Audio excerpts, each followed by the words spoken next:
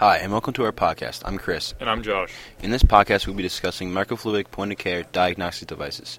We will discuss the growing field, how we can improve it, and how it will revolutionize the industry.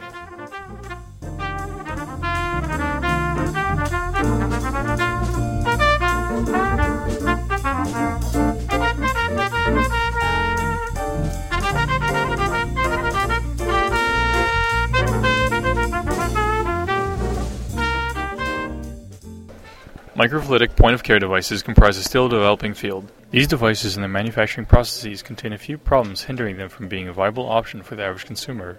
For example, the price of POC devices is too expensive for the average consumer, not to mention that the manufacturing processes are not scalable. Another issue is the complexity of using these devices. At the moment, microfluidic point-of-care devices are complex systems that only exist in laboratories. In order to improve microfluidic point-of-care devices, there are a number of things that can be done. First of all, the manufacturing cost of POC devices needs to go down. This will decrease the retail price so that it can be sold to consumers. Also, it is essential that these devices are made easier to use so that the average consumer doesn't need to be trained on how to use the device. Lastly, it is essential that scientists design microfluidic chips for a number of different tests, such as HIV and, in the future, genetics. Once these improvements have been made, microfluidic point-of-care devices will revolutionize the medical industry.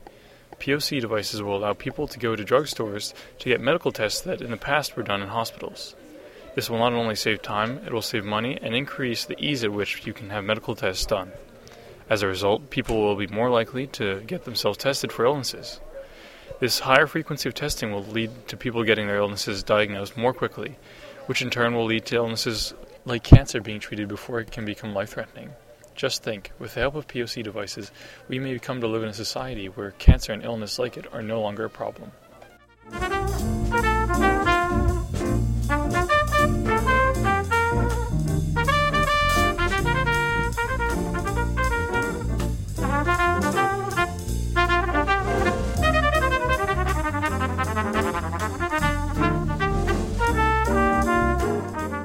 Finally, it's time to describe our schematic.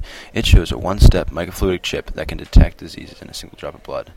This design has a chance to simplify disease diagnosis greatly.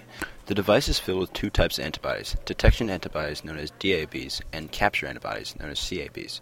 The device works as following. A drop of blood is placed on the white loading pad seen on the far left.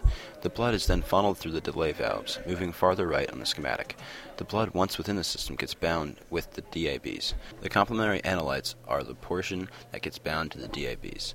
The blood, now a much smaller stream, travels to the right into the CAB's patterned reaction chamber, seen towards the middle of the schematic. The fluorescence of the blood is captured and measured by an external fluorescence reader.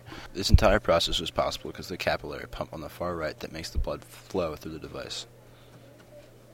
This one-step process is something that can make the revolution in the medical industry, as talked about earlier, possible. A device like this is changing the way we diagnose almost every single disease. As it is integrated into doctors' offices, it could change the way we view doctors today and in the future.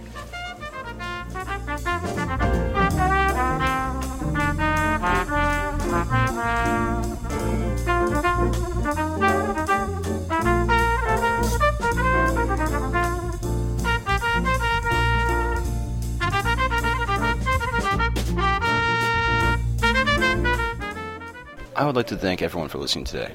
I hope you enjoyed our show and hope you learned a lot about microfluidic point-of-care diagnostics and how it's being used today to improve the way we work in the medical industry.